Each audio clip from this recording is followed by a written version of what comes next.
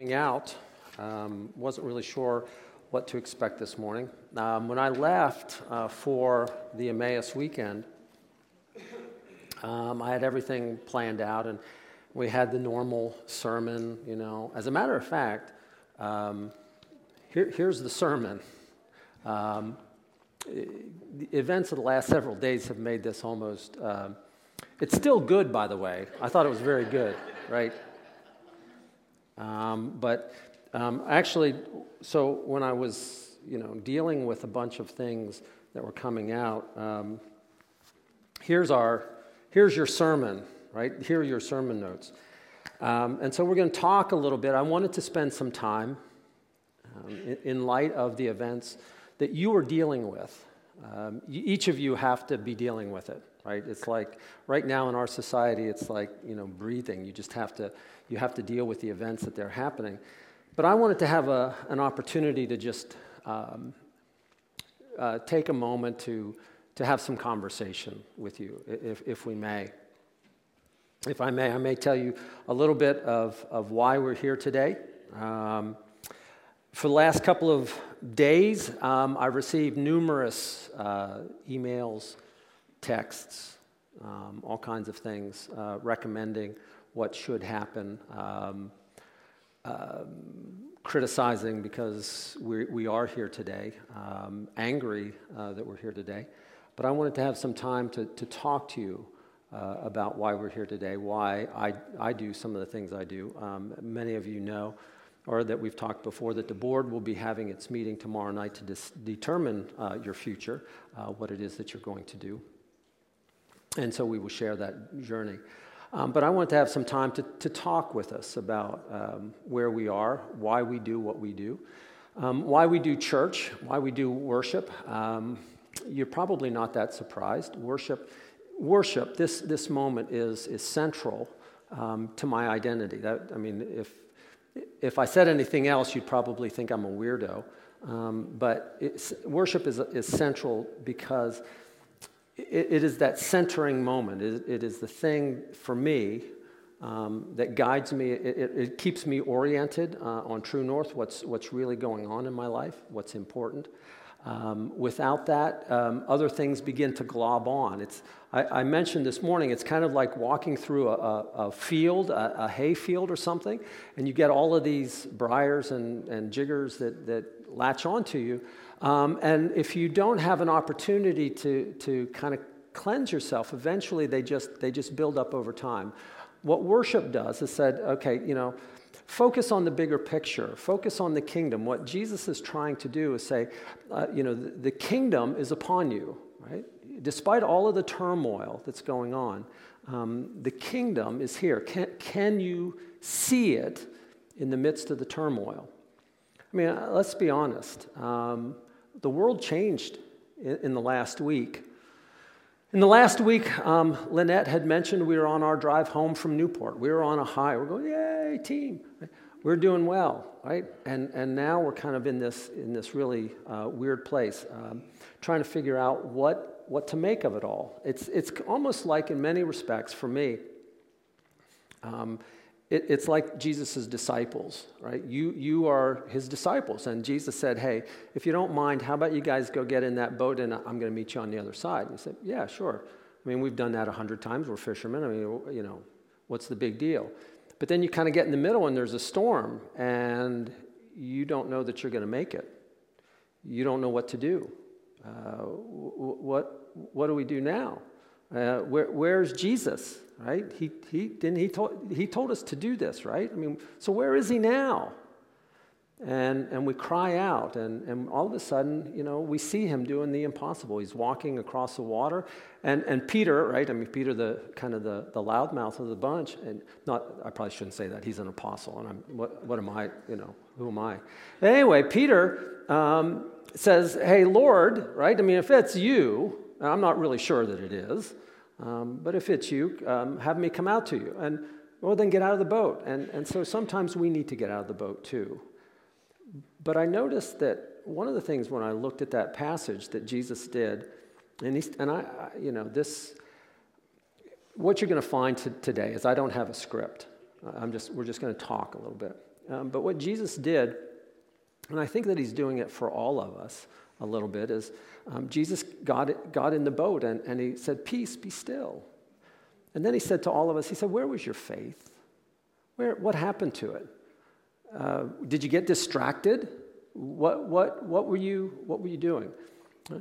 Many of you know, or maybe you don't know, I don't know, that the church is structured architecturally. Sometimes it's structured in the terms of a ship. Maybe you'll see this. The church is seen as a vessel, as a ship, because we are the vessel. The structure is the vessel that carries the body of Christ, much like we are.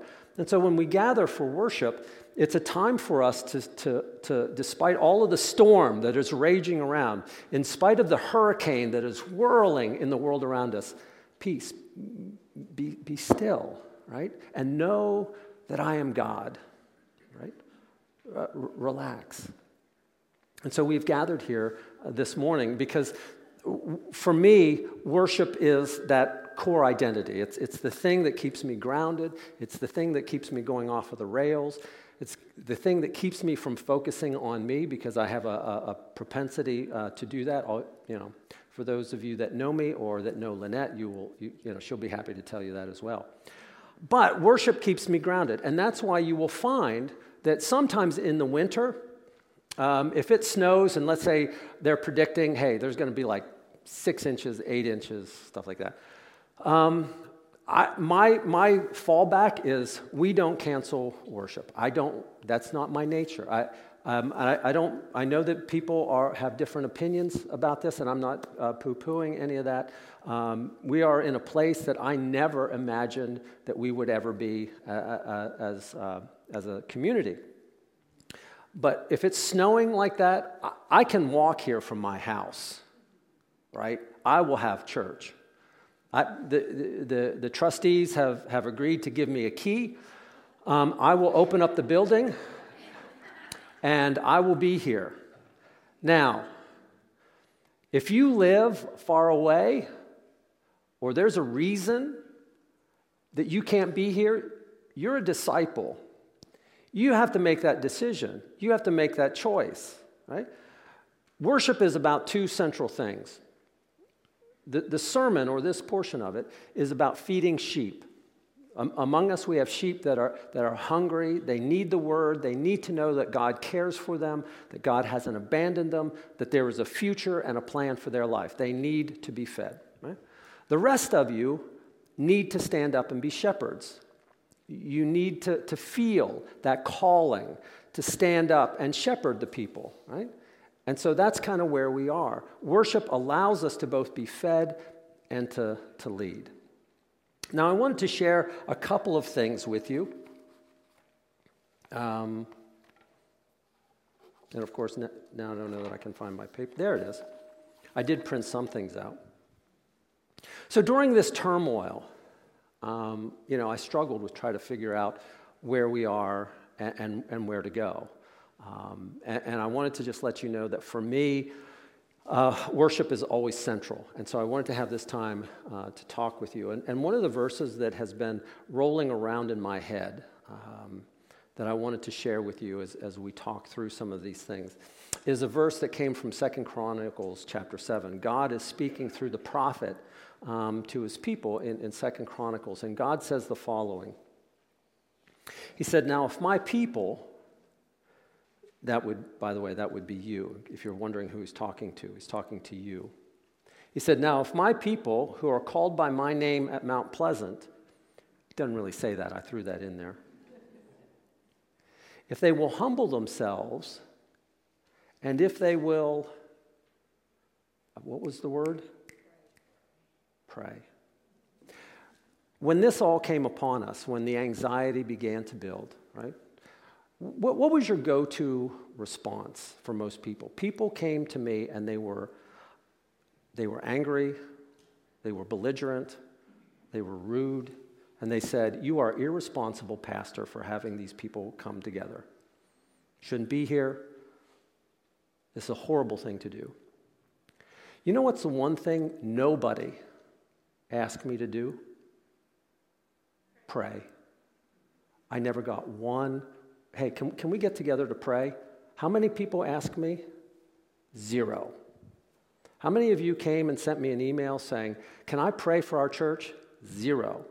Can I pray for our community and our nation in its time of turmoil? 0. What was our go-to? Close the doors. Close the doors. These are the things that roll around in my head and say, I want to have this conversation with you. Where are we as a people? What are the optics of our church? What are we telling our community? For example, and I don't know this to be true. It was told to me, and if you know this to be true, please nod so that I can get it correct. Somebody told me that either the president or the government or somebody had asked for a day of prayer today. I don't, is that true? Somebody's going, yeah, that is true. Okay, it is true. Okay, thank you. Declared National Day of Prayer today. National Day of Prayer. On the same day that the churches are closing their doors. Huh? Here's the thing. I want to tell you a little bit, and if you haven't kind of gathered, we're kind of winding our way around. There's not a clear theme here. Anyway. In the early church, the first church, there was a guy by the name of Rod Stark, Stark or Starkey, not a relation. Wasn't this guy. He wrote a book about the early church, and the question was, as Christianity began to develop, as little pockets, as Paul went out and he planted churches, the question was, why did they flourish? And I don't mean just flourished. I don't mean just did well. I mean, by the 3rd century, they were the dominant religion. As when Constantine took over, it became the dominant religion of the empire. And the question is how did it, in 2 centuries, which may seem like a lot to us, but not in ancient times, how did it go from a sect, a small, tiny sect, to the dominant religion? And he did some research, and he found that in the 1st and 2nd century in Rome, there were plagues that would go through. There was yellow fever. There was actually typhoid that would go through the inner cities of Rome. They had very poor drainage, sewage. Many of you, I don't know if you know this or not, but Rome is actually built on a swamp. So it's very humid, very, very muggy. And so what would happen is all of the wealthy people during the summer would go to their summer homes, right? People have summer homes that they go to. I want to get out of the city, out of all of the disease. And what would happen is they would take all of the sick people, and they would just set them on the side of the street. I mean, if they were in your house, you don't want to infect everybody else, so you just throw them on the side of the street. And then they die and you move on. What he found is all of the Christians that were so focused on the kingdom of God, right? Jesus had come and said, look, the kingdom of God is upon you, right? And they focused so much on the coming kingdom that it was the Christians that went into the cities and they picked up all of these sick people. Because what they began to realize is if you take somebody that's got typhoid, it isn't a death sentence, but if they give them a little bit of care, a little bit of food, a little bit of water, give them shelter, and they often recover. There's a huge recovery rate. And so what people began to realize is wherever there is a disaster, wherever there's chaos, it was the Christians that showed up first because they had this inner hope that this life was not all that they had, that there was something more that was happening in their lives. They rushed in where everybody else was rushing out. We as Christians are called to something more. If you remember, Jesus, when he was talking to his disciples, meant more than just theological or theoretical. He said, look, seek first the kingdom, right? Focus on the kingdom. If you focus on something else, you're going to get off task. If you focus on the disease, you will lose sight of who you are. Focus on the kingdom, and everything else will take care of itself. Focus on who you are and what you're called to do. Jesus said, the kingdom of God has come upon you. Focus on the kingdom, and you will remember who you are, even in the troubled times, right? What the disciples were doing when they were in the boat is they were focusing on the waves, the wind, and the water. right? You cannot compete with the waves, the wind, and the water. You don't win that battle. And then somebody said, I think that I see Jesus in the distance. And so the challenge for us is to ask the question, what are we focusing on? Now, if my people who are called by my name will humble themselves and they will pray, and they will seek my face and they will turn from their ways, guess what? I will hear from heaven and I will forgive their sins and I will heal their land. Our first response to any crisis, go to God in prayer. Say, God, we need your help, right? The winds are bigger. They're bigger than I am. They're calling out. They're saying, you guys are doomed. Give it up. Hunker down. Enter into a siege mentality. Right? Call out to me and I'll hear you. But if you don't call out to me, good luck. So here's what we're doing, right? And we got a good response to this. You will find out here on the little welcome desk out here in the hallway. It just simply says, what's it say? It says, I want to volunteer. And what I'm asking you to do is just pray, right? I'm not asking you to show up and sweep the floors or anything like that. Just pray. Will you join with us in a prayer vigil in this crisis? Will you pray for those that are filled with anxiety, that haven't yet found that thing to focus on, that are looking more at the headlines than at the King who's over all things? The first thing that we need to do is understand who we are.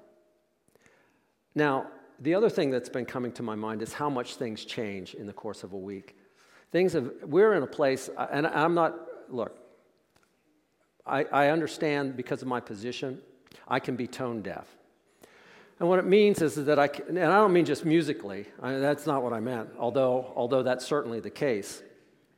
What I mean is that I can become so myopic in the life of the church, of keeping Jesus front and center in your lives, that all of the other noises, I'm like, I don't get that. I don't understand that. And I get that. That can happen from time to time. So I understand how wildly things have changed in the last week. And it begs the question, what will happen in the next week? And I'm here to tell you, I don't know. I don't know. I don't know. And that's okay. I don't have to know. Right? Jesus is inviting us, folks, please don't live by what you see, but by your faith. We walk not by sight, but by faith. Right? That's our message. And so Jesus got together with his disciples. If you remember, and this is kind of living out, we're kind of living out the last week of Jesus' life in many respects. If you remember, a week ago, right, we were coming back from Newport, yay, team, and the cheering crowds, and by a week later, the disciples were in an upper room going, what happened to our world, right? Everybody is against us. We're afraid to show our face out in public. We're afraid to shake hands anymore. I don't know what, we ought to go get more toilet paper.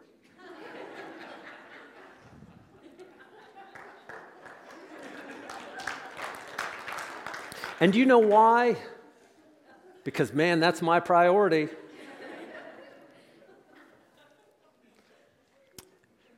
Jesus explained that, I don't know if as Christians, as members of Mount Pleasant, you said, man, the reason that I'm here this morning is they have the comfiest pews. Right? Thank you for the trustees. We have air conditioning, and it's warm in the winter, and it's cool. That's the only reason I'm here. Jesus took his disciples, and he said, you think it's bad now? He said, each and every one of you is going to be hauled before the authorities to give an account. Many of you aren't going to make it. What are you going to do then? Okay. One of the other stories my mind is racing, I'm sorry. So in John chapter 16, Jesus said this to you. He said, I've told you these things so that in me you will have peace. In me. Not in your bank account. Not in, right, as much toilet paper as you can stock up. In me you will have peace. He said, now listen. He said, in this world you're going to have trouble. But take heart. for I have overcome the world. Right? The other story that I want to tell you that has been heavy on my heart is one that you've probably learned in Sunday school, you've heard before. The wonderful story. Oftentimes women in the Bible, in church history have been kind of, women have been kind of like neglected or put off to the side. I hate to say it, but you're always portrayed as prostitutes or something like that. That's unfortunate. But the story that elevates the female mind, if you will, is the story of Esther. A book dedicated to the power of women to save a nation. Right? Now you know the story. The Jews were condemned. The powers to be had condemned them. The order was given. Esther was the queen. Mordecai, her uncle, goes to Esther and says, Esther, you got to do something, right? You got to stand up. You got to take a stand, right? And Esther's going, ain't not me. I ain't going to do it. I'm not putting myself at risk for these people, right? If I go into the king, right, I could lose my life. Right? What's in it for me? Have you ever thought that? I'm just saying, I'd be surprised if you didn't. Mordecai says this, and these are those words. Esther, if you remain silent at this time, relief and deliverance will arise from another place, but you and your family will perish. And Esther, who knows? But for such a time as this, you have come to your place. I'd be shocked if you can say, oh, we've been here before. I've never been here before. We're in uncharted territory. I don't know, right, what to do. And if you come to me and say, tell me exactly what to do, good luck, right?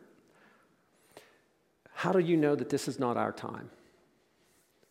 For such a time as this, people are looking for us or to us for guidance. What does it mean? When everything else, when the social systems are collapsing around us, who are we going to be? And Esther, right, and this is the power of that Esther. Esther says, I will go, and if I die, I die.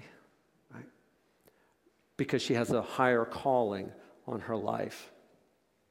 We as a church are called to proclaim the good news of who Jesus is. Somebody shared a verse with me from 2 Timothy chapter 1, verse 7. Paul is talking to his protege, and he said, look, I know what you're going to face. You're going into a pagan society to proclaim good news. And Paul says, I want you to remember this. God has not given you a spirit of fear. Fear does a number of things to us. First of all, it magnifies your problem. First of all, what fear will do is it feeds on two words primarily, right? It feeds on these two words, and we've all played this game. There's nobody here that hasn't played it. What if? Yeah, but what if that happens? So it magnifies. In the dark of night, your fears grow larger. It often debilitates us and say, you know what we should do? We should hunker down. We should protect ourselves, and we should go our separate ways. It assumes the worst. It often paralyzes us. It exaggerates and it distorts the problems that we're facing. I've been in devotions in this church. I've been in devotional where people are getting up and they're giving a devotional, and they say, in the Bible, it records 365 times. For every day, there is a verse about not fearing. Do not fear. Every time God shows up, every time Jesus invites, every time he's talking to his disciples, or every time he's engaging the society, he said, do not fear. So maybe we shouldn't fear. And so when the crisis comes, what happens? We fear. We hunker down. We isolate. So our community right now is trying to figure out, where do we go from here? What is true? Where is God in all of this? They are looking, I think, to us to try and figure out who are we. Now, when I started this, I have no great answer. I have no answer to say, here's the solution. This is all we got to do. It's not that easy. It's not that clear cut. What I am saying is keep your eye on the kingdom.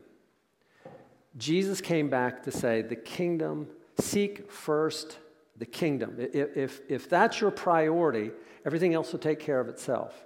If that's not your priority, if that's not your goal or your destination, if you don't really know, then everything else will consume you. That's what he came to tell us. And now we are in a moment of utter chaos. We are disoriented. We're wandering from one headline to another, trying to figure out where do we go. And one of the things that I wanted more than anything is to be a part of a church community that just said, you know what? It'll be okay. We'll weather this, right? That God loves us and will see us through. And maybe next Sunday, this was actually my idea, but I didn't have the guts to pull it off today. Because believe it or not, I have never been more nervous about being up here than the only time I was perhaps more nervous about being up here in front of you, of addressing this issue, was on the first day that I was appointed here. And the reason is because there is such stress, such civility is fading away, and I wonder if we can find a way to find that strength again, and to be in a place where what I wanted to do at one time is just say, you know what we're going to do? I don't know, maybe next Sunday, because I don't think I have the guts to give this sermon again, but we're just going to stay and we're going to pray. And we're going to pray for a half an hour. We're going to pray for you.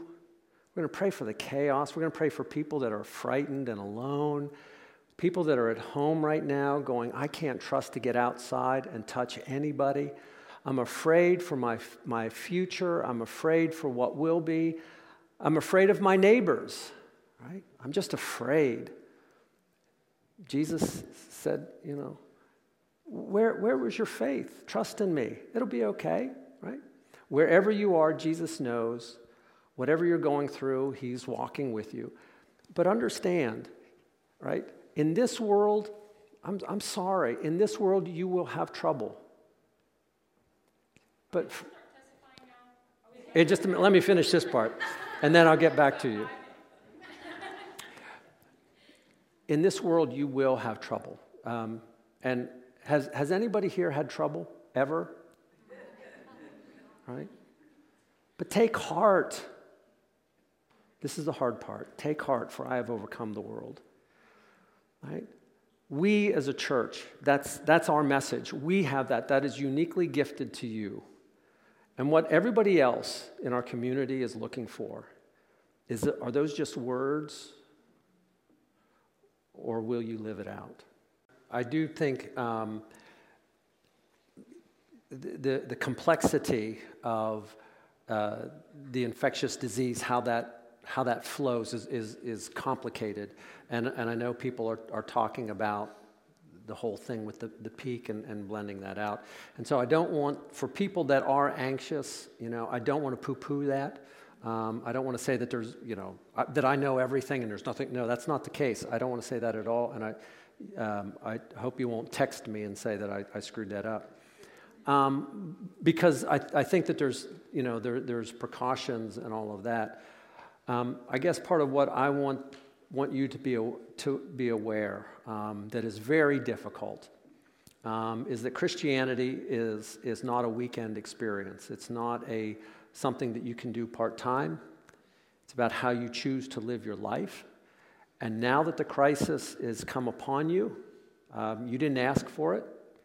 It wasn't given to you, but now it will reveal more of who you are. In the middle of the boat, when the waves are sweeping over, what will we do as a church family? The board will be meeting tomorrow to determine what will happen. I do want to leave you. I'm actually shocked because as I was playing this out in my mind, I'm like going, we're going to be out of this church in like 15 minutes because I don't have a whole lot to talk about. But I want you to remember this verse and keep that in the back of your mind. Greater is he who is in you than he who is in the world. All right? Remember, I will never leave you or abandon you or forsake you. So now the next step is up to you. Let us pray. Heavenly Father, hear our prayer. Father, you have created these disciples over the years. Each one has listened to countless sermons. They've followed your voice. They've felt your presence. And Father, now you are inviting them to lead. I pray for the future. I don't know what happens. I just know that all of this is in your hands. And for the parts that I don't know, I pray that I can trust you with that and not lose my mind and not go crazy, but that I can trust my brothers and sisters to help me and to guide me and to treat me with some compassion and some empathy. And Father, I just pray that we as a church will continue to just be that beacon of hope in a world that needs it so badly. So help us now. Help us focus on who we are. But more importantly, help us focus on who we can become. So I ask in Jesus' name, amen.